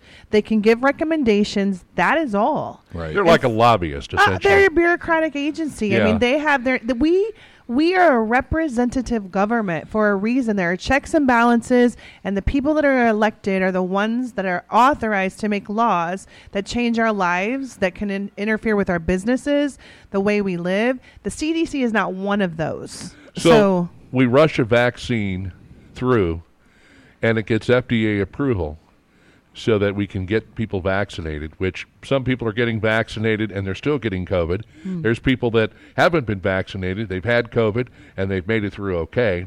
But the point is we're rushing through a vaccine, and then we're going to give the companies that manufacture the vaccine a pass, so in case there's any residuals or any problems, they can't be held responsible legally. And then we still don't know all of the issues and problems that it's going to cause, because it's only been around for not even quite a year yet. And, you know, we heard some of the things where it might mess with your DNA, it might prevent women from having children, and those are just, you know, that's speculative at this point. Sure. But then, you know, like a lot of the pharmaceuticals that you see, okay? Right. Fine, you're watching TV, and we've got a pill for you to take so you can have great skin and all of this other stuff. And then, you know, the pros are far outweighed by the cons. Well, you know, it could do this, you could have bleeding, you could die, you could drop dead, whatever, yada, yada, yada. And then about, a year, 2 years, 3 years later, we see a law firm that says, if you took this particular drug and you are experiencing any of these issues or problems, well, give us a call because, you know, we care about you. We care about your family. We want you to get all the compensation that you're entitled to, plus their cut of the compensation that you receive. So, you know, I'm just waiting to see, and I don't know if it'll ever happen or not. Maybe once we get through all of this and they take the blinders off and realize and understand what this was all about. My point being is, will we see these kind of TV commercials for law firms coming out and saying, if you have the Johnson & Johnson vaccine and you're experiencing, you know, this, and your that, company forced you to get it. And exactly. Well, here's the deal, and I'll touch super quick on this. But Senate Bill 51 that made its way through Missouri this last legislative session that so many people fought, and I'll talk about this in my own show coming up, but that paved the way for an order like this. So when you see the corruption, and it was model legislation that made its way through the whole entire country, and that indemnified even further, you know, the hospitals, the doctor's offices, any person that actually gave the injection, marketed the injection. And it was like, why were they so careful about indemnifying anybody that had anything to do? And that's been around for, you know. And they redefined what COVID was in that legislation. It's not a new thing. No. And so this is something really important that we can go into. But while we have you here right now, I think the most important thing, and we'll talk about it. I know you have to leave because you have a commission meeting. Yeah. But first of all, thank you. I mean, not even knowing what you were walking into when you brought Constitutional Camden County to the attention of the other two commissioners. It was so important, and you could never have anticipated how much so until now, like 10 months later. Yeah, now it seems pretty relevant. And so now we know how to fix it, make it better and stronger. And so I think that is something that I know that you will be on the forefront of doing, and thank you for that in advance, because I think so many of us are so grateful for what you've done with the Second Amendment Preservation Act, with Constitutional Camden County, with really listening. But you guys are watchmen on the wall, you're guardians, and that's a really important role, you know, for all these people. It's a heavy thing when you see, you know, the president come down with a federal order. It's a heaviness. Yeah. I mean, what do you do? So I'm sure you've lost some sleep. Oh, yeah. I mean, when Biden said that, you know, their patience wearing thin and they will get these governors out of the way, that was a pretty dark, governors and elected officials. Yeah. That was a pretty dark realization that, the gloves could be coming off on this one. All of a sudden, those people just don't matter. Right. Yeah. We're duly elected. We're going to kick you to the curb because we've got something that we want to push through, and no one will stand in our way. I will get all of these other governors and elected officials out of your way. James, thanks for coming in, and I appreciate it. We finally got you in here. And hopefully Stacy had to beat me on the head. Hopefully we'll get an opportunity to get you back in again very soon. I know there's some other issues we want to talk about, and when you get the opportunity, please make yourself available. We'd love to have you back in to talk. And also, Don and Greg are welcome to come in too. Get them on in here. Rolled out the red carpet for them. 9:31, we've got information coming up. Stacy Johnson with LakeExpo.com. We'll get some local news, check of sports, and we'll hear more from Stacy Shore on the other side of our information break here on 89.3 The Key. The Lake of the Ozarks Community Radio Station. You're listening to 89.3 The Key.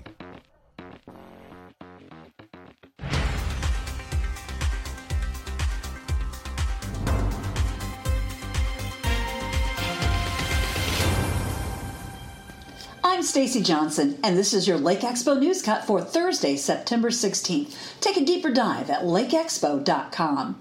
Lake Ozark Police are feeling the love from their community lately.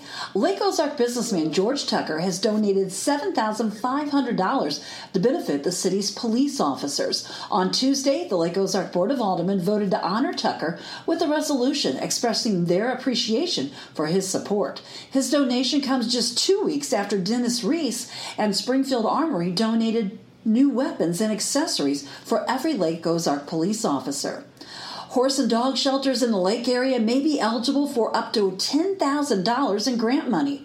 Through the Community Foundation of the Lake, they've announced a new round of earmark grants just for that purpose. The grant round will open September 26th and close on October 24th. Want more information? Check out the CFL's website. Just go to communityfoundationofthelake.com. It's time for fall ball, and Ballparks National will be welcoming teams from far and wide for the season. This is their first full year in operation. Staff says it was a huge success. The spring and summer seasons brought 8,250 athletes with 1,286 games. Wow. And thanks to the ballpark's all-turf fields, not a single game was rained out. Tournaments have been very popular, and many are already sold out. So teams across the Midwest who want to play this fall can check out ballparksnational.com. Get more Lake of the Ozarks news at lakeexpo.com. Download our free app from the App Store and Google Play. lakeexpo.com, the lake's trusted news source. Who knows and understands the Lake of the Ozarks better than the people who live here? Key Radio is bringing the public square right to your radio, computer, or mobile device. We get a lot of outside advice on how to handle what's happening at the lake, and that's great. However, we'd rather hear from the people like you who live here. Get involved and really make a difference with Key Radio. You're listening to 89.3 The Key. The Serving Table provides free meals at Key Gathering Place, Wednesdays 2 p.m. to 6 p.m. and Thursdays 5 p.m. to 8 p.m. It's the continuing mission of Jacob and Carly Lamb to serve people in need. But this is not just about free food. Jesus said, "Man shall not live by bread alone, but by every word that comes from the mouth of God." Spiritual food is as great a need as the meals Jacob prepares, and we need volunteers to join in so the Serving Table can open every day. Learn more at keygatheringplace.com or search Facebook for The Serving Table. Key Radio is the newest and most exciting radio format at the lake. It's not made up of political pundits or media experts. It's made up by the people at the Lake of the Ozarks. Our content providers offer a variety of interesting viewpoints on many different topics. Key Radio encourages you to share your talents and viewpoints by becoming a content provider. Go to keygatheringplace.com/Key Radio to find out more about 89.3 The Key.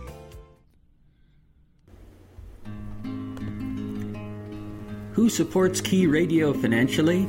I do. This is Bill Munhausen speaking on behalf of the Key Ozarks podcast and Key Gathering Place in Camdenton. When I began podcasting 2 years ago with a few friends, we wanted a radio show, but it didn't work out. Key Radio gives us an opportunity to share our message, so I am happy to support the Key with a monthly underwriting donation. Key Gathering Place is our community center at Lake of the Ozarks for events and gatherings. The Key Ozarks radio program presents Christian activists seeking the truth of things rather than ideology, employing an eclectic mix of biblical thought and political philosophy, much like the founders of the nation did at the last revolution. Please consider supporting the Key with your monthly donation.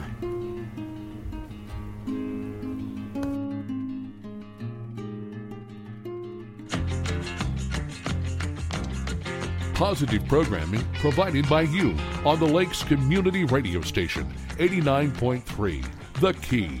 Hey, it's 9:36. We are up to 67 degrees. Another beautiful day at the lake. 86 the expected high. Make it 87. 87 degrees the expected high with a low tonight of around, they're calling for a low tonight of around 64 degrees. 87 the high tomorrow. They've amended the weekend forecast yet again. 87 for Saturday and Sunday. A mix of clouds and sun. 86 on Monday. Make it 87 now. It just updated right in front of my face. Maybe a chance for rain, about a 50-50 shot on Tuesday, a high of 79. 73 the expected high on Wednesday. I need to, Bill Munhausen, start getting up in the morning since this weather is nice. Get up maybe about a half hour earlier and go for a little walk. There's a guy, I see him every morning about 7 o'clock walking down Highway 54. He's normally headed east on 54. And I've seen him off and on. I think he walks like 2 or 3 times a day. Wow. And I remember the before, and I see the after, and this guy's looking great. I mean, he's nice and toned and tan and everything. Yeah, he's an I don't know example for all of us. He's the poster boy for all this stuff. But anyway, some great weather coming up here, and we'll get into the fall festival type weather. We'll also take an opportunity now to hear our last check of sports from Chris Schneider over there at Lake TV and get to what's going to be happening as we get closer to a football Friday night. Looking forward to that, and how those Chiefs are going to fare possibly on Sunday night. I think I guess since the Cardinals really aren't in the run for the playoffs or the World Series or anything like that, and the Royals either, that maybe most folks are done with baseball. Who knows? 9:38. Here's Chris on the Key.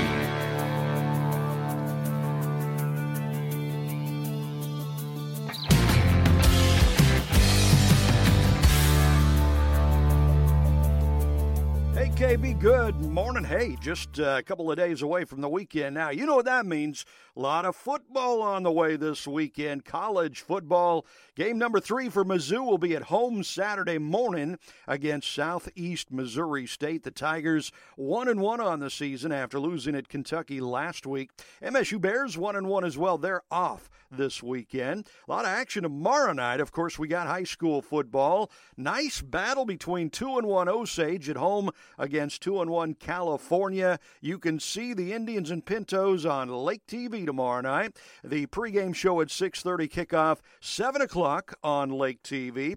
Great game for Camden tomorrow night. The Lakers 3-0 at home against 3-0 West Plains. That ought to be quite the game there. Eldon is 2-1, and man, have they found a running back. Bryce Veach scored 6 touchdowns last week in their overtime win over Osage. So Eldon will be at 3-0 Hallsville tomorrow night. 1-2 Versailles will be at 0-3 Southern Boone tomorrow night. Of course, the Chiefs, busy Sunday night. Game 2 of the season will be at Baltimore. That after that amazing comeback win over the Browns last week. And, of course, baseball continues. The Cardinals, they've got today off. They will be at home against the Padres tomorrow. The Royals, they will stay busy today. They finish off a series against the A's. They will be at home against the Mariners tomorrow. So, as always, KB, a ton of sports going on. Back to you. Thank you, sir. 9:40 is our time. You are listening to The Daily Show on 89.3 The Key, heard online at thekeyradio.live. We broadcast live from the Key Gathering Place on South Business 5 in Camden. And you are always welcome to stop in. We've got Jenny Brinkman here with We the People of Camden County. We had Camden County Commissioner James Gohagen in. We've got Stacy Shore, our local activist, in. Bill Munhausen is here. It's you might want to just put a revolving door on the place. It would make it a little easier. Yeah, it makes it exciting, doesn't it? Yeah, we got a lot of folks coming in. It's easy to run a show when everybody's chiming in. Yeah. Yeah. Especially when you used to do 5 hours instead of 2. I mean, 2 hours, it's almost like you can do this standing on your head. So let's kind of pick up the conversation where we left off, or maybe move on to another topic. Stacy, I know you were, we were talking about this constitutional Camden County and a little verbiage change that could have. Now, did it really set things back, or are you looking at maybe going in and trying to redo what was undone? Well, I think that's a Bill question, because I just want to give credit where a lot of credit is due, because he'll never. But Bill had the foresight and just, I mean, his pragmatic leadership when it comes to really looking at something, he could foresee. And so there were a lot of conversations about all of this. So I think Bill's the best person to answer all that question. So he understood what happened. So, like, what happened? Let me put it in context. When this all started, I was actually working on something called Defend Missouri, which was, we tried to do constitutional Camden County at the state level, because we could see the writing on the wall that we had to protect our state. And I met with Susie Pollock. I think it's okay to say her name. I think she'll back me up on this. But she explained the process that takes place. A legislator at the state level will write a perfectly nice ordinance, a nice law. And it'll be a common sense statement of what the law ought to be. But then that write-up is given to people in the back room. Attorneys. They're legislative assistants. They are but the attorneys legal do writers, it. And they are attorneys. They have, if they're not attorneys, they at least are versed in what an attorney knows. And their role is to make it so that that law can't easily be overturned. And that sounds good. And the intent is good, but the result is, if you're trying to change something, you are by definition in conflict with something existing. And the attorneys will try to make it so that it can't be overturned, so they make it conform. And let me just preface it this way, because when we were dealing with education legislation, what you realized is a lot of those people in the basement is what I said, like the attorneys and those that actually they send it over to legal when you present something. Yeah. They're the ones who wrote the law in the first place, because they've been there for 25 or 30 years. So they were the ones that actually constructed the law that we're trying to undo like 5 years later. And to say that those people don't have a political leaning at all is completely naive, because they do. And so I agree 100%. I've seen it in firsthand, up close and personal. And it's not okay, but it's what we deal with. You'll often hear attorneys talk about legal precedent. Yes. And legal precedent means this is how it's been decided in the past. So if you're trying to change what was decided in the past, they by definition counteract that. By making it conform to what happened in the past. And that is the basic dilemma of lawmakers at the state level. And it's now the basic dilemma of what happens locally. When I was an alderman in Lynn Creek, little old Lynn Creek, with 30 voters, I think I was elected by a vote of like 16-5 or something ridiculous like that. Super majority. We had an attorney sit in on every public meeting. And the attorney's role was to listen to us and make sure we didn't say anything that was contrary to the law. And so even in a little town like that, you have attorneys who are helping to craft the law so that it isn't in conflict with any other law. And if you're trying to be an independent entity like a little town that might want to set up something that resists outside influences, the attorney is always counteracting you. However, I want to bring this up, though. A legal opinion is an opinion. Absolutely. Because you may get 3 attorneys that are sitting here, and they can all have a completely different legal opinion. So when you're bringing in these attorneys as elected officials that are radical Democrats to write your policy, what do you think they're going to write it? They're going to write it with a sharp left lean and not a conservative lean, because that's their political slant. Yeah, you're exactly right. What a public official ought to do is listen to his attorney, get what he's warning you about, because that's his role, is to warn you about what your vulnerability is. And then if you have a passion for what you're working on, you stand up and do it. Yeah. Even if there's a risk. Yes. And that's what failed at the constitutional Camden County process. That willingness to say, I hear you, attorney, but we're going to do this anyway. Well, and that's where just those simple words, unless required by law. Yeah. So when Joe Biden makes an executive order, if you have somebody who supports Joe Biden and what he's doing, an attorney, say in the courthouse, say informing the decisions of your commission, then he's going to say, well, you're going to be in direct violation of federal law if you do that. But you may have another attorney who is truly constitutionally based, not politically motivated, and say the president has no authority to make that kind of edict in the United States of America about a vaccine. Right. And so that's the kind of attorney you would think conservative Republicans would look for, not someone who's a professed Democrat interpreting all your laws and rewriting them to conform to what would appear his political agenda. But honestly, even that constitutional conservative attorney ought to warn you about your vulnerability. Sure. He ought to say, even though I believe you're right, you might be sued by somebody. But isn't there always isn't there always vulnerabilities when you have attorneys lurking around out there? There is always vulnerabilities. Anybody can be sued for anything, anytime. We elect our public officials to represent us. Yes. And we are all rednecks here, kind of. So my point is this. We're paying hundreds of thousands of dollars for legal opinions based on what we've seen from the auditor in Camden County per year. So say we get sued and we then pay hundreds of thousands of dollars to defend. I mean, what's the difference at this point? Because it's ridiculous. I mean, we've ventured into the land of ridiculousness in a lot of people's opinion, including my own. Because when you bring a perfectly wonderful document that will protect us, and you have Charlie McElgay, the county attorney, add those words and undermine the intent of what was pure and good and constitutional. Yeah. What's the purpose? To bring it back down to earth, the original document, if we want to talk about it, simply said that county officials didn't have to participate in any enforcement. Yeah. It wasn't saying that the federal government doesn't have a right to do what they do.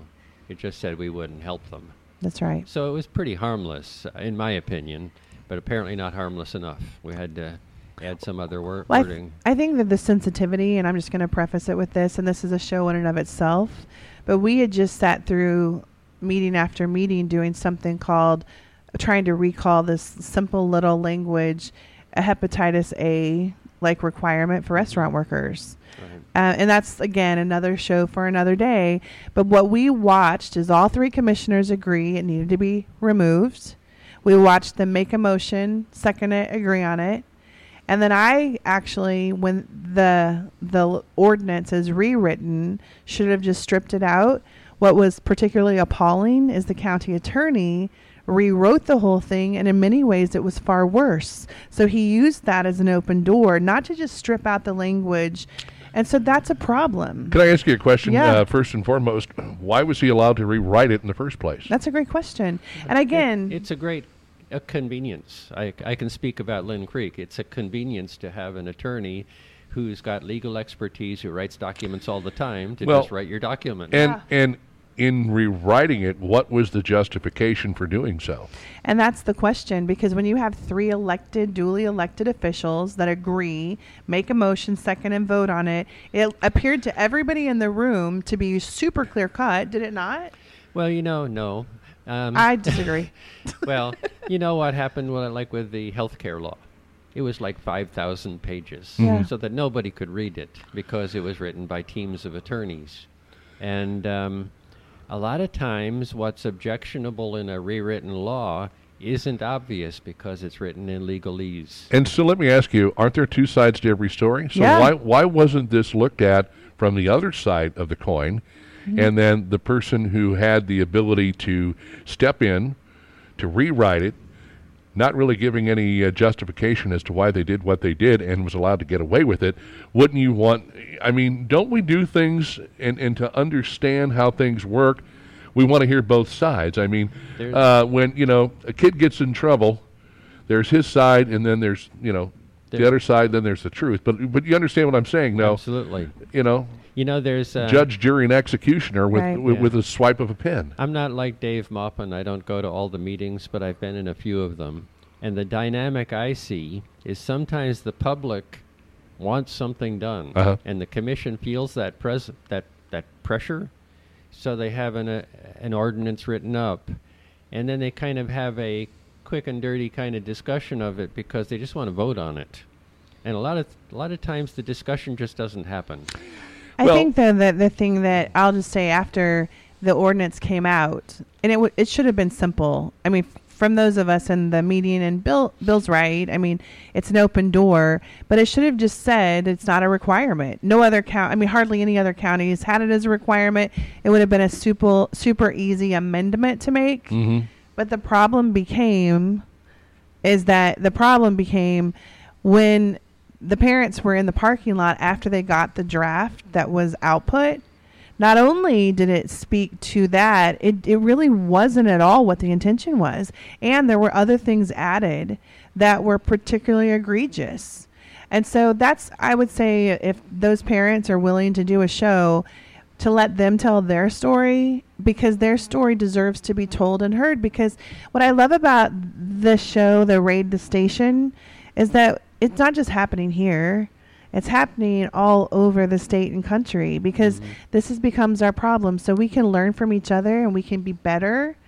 But as long as you're letting people rewrite ordinances that aren't the intent of what your elected officials want, I think that's a problem. And they're not as advertised, and that is a problem. And not so much just the elected officials, but the people that elected them, what the people want. That's right. And so, again, I look at this situation as we got kind of an explanation last Friday from Dave Maupin about how it works. It's almost as though when they have an open meeting, they've already discussed what road they want to go down ahead of time, and they want to automatically come out and start voting on things. Correct. They don't take any public comment, no public opinion. And to me, I think that's huge. Well, why do people even bother showing up at the meetings in the first place if their voices aren't going to be heard? And, you got Dave with his Among the Dogwoods blog that covers these meetings, and he essentially puts this information out. But, people are showing up because they want the county commissioners to understand that we elected you for a reason, and that if you're going to always go back and let somebody who's not the elected official change everything, maybe we need to readdress how this whole situation is done. Bill, you mentioned it yourself. Having a lawyer is a convenience feature. I mean, I think with anything you do, you've got to have some legal eagle somewhere looking it over and making sure that, you're not stepping on anybody's toes, or there's nothing in whatever it is. Or at least you need to know that you're stepping on somebody's toes. That's right. Well, that's what I mean. Or that anything that is being looked at here as some form of legislation for the county isn't going to come back and blow up in their faces. Sure. I get that. But I think it's important also that you get both sides of the argument. It's not just one person coming in and saying, well, we need to do away with this and do away with this, and we need to add this, and this is why. And then that's the gospel according to this person who's not an elected official. That's right. But could more or less, and I hate to say it this way, have some sort of motivation on their own. You never know. I mean, the problem is, again, I'm not saying that's the no, truth. Not at all. But I mean, the problem that we have is we've elected based on how they sell us that they're going to represent our interests. That we've elected conservatives. We think we're electing Republicans, but then you've got an attorney who is not, whispering in their ears. And I've been to so many commission meetings where anything that's even voted on or asked, they got to look down at him and get his nod. That is not okay. He is not who we elected. He should not be running our county.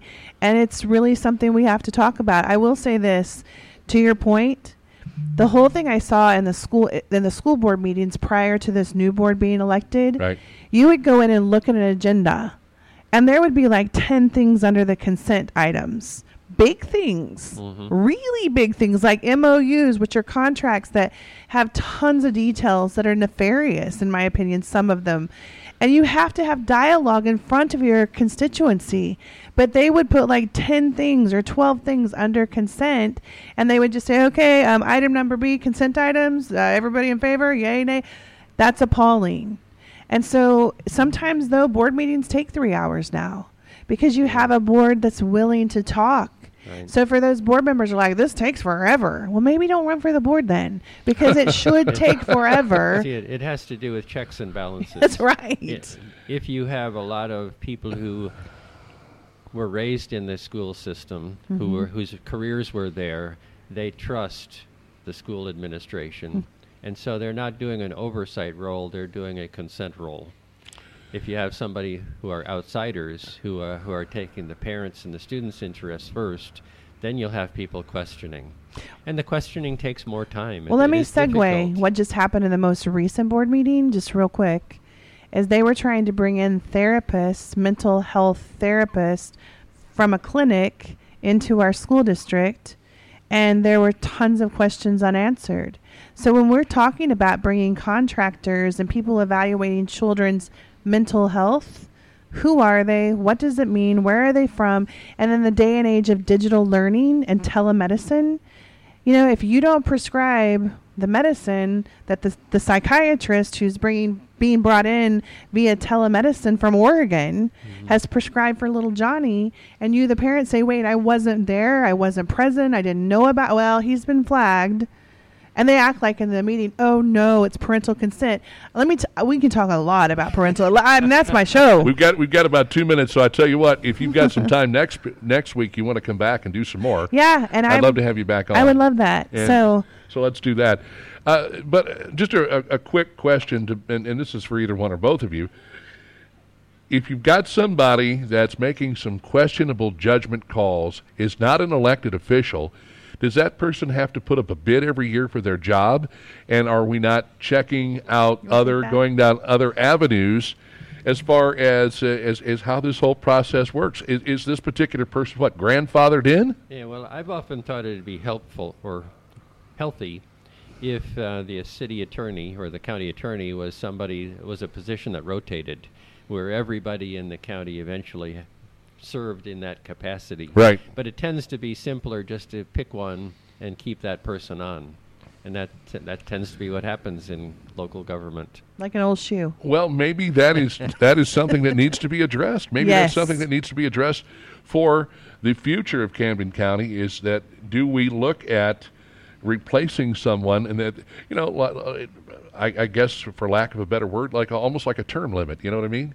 You've served. Hey, we appreciate your service, but it's time. You've been here for a while. I think it's time to move on. I think that's the bureaucratic problem just everywhere, is these people get entrenched, and so elected officials come and go, but that attorney, they're there for 25 years. They're the expert. They've been around forever. That doesn't make them the expert. That means that they're running our county behind the scenes, and that should not happen in a representative government, period. And that person has their hand in other things going on. They're running every single department in our county. Every single department, as an unelected person, are having to give deference to one county attorney. That's wrong, KB, and I completely disagree with it. Well, maybe I don't know what it costs to have a legal team, but you should have some pro and you should have some con, and you should have somebody in there that examines what decisions are made initially and why they're made that way. But folks, we are going to put the wraps on this one. Stacy, thanks so much. Thanks, KB. As well as Jenny Brinkman. Thank you for showing up again today, Jenny. We'll thank also Camden County Commissioner James Gohagen for coming in. And Bill, you and I'll get together tomorrow to wrap up the week. We've got Bob Lynch coming in from MoDOT. We also have Dave Maupin coming in to talk more about some commission meetings and some other interesting topics. He is a very interesting and unique individual, and we look forward to having